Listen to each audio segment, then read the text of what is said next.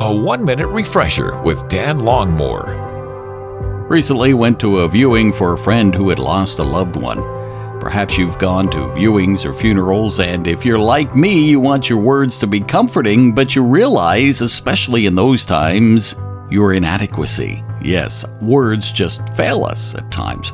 Now, sometimes we can say too much. We can be, as the biblical account of Job reminds us, over-wordy, say too much and in the wrong attitude and tone. And at other times, maybe we don't say enough to offer comfort and peace and encouragement.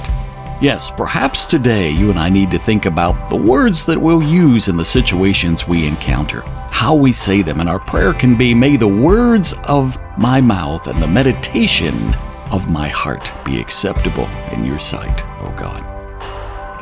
Refresh and renew with Dan Longmore, afternoons from 2 to 5 on WRGN.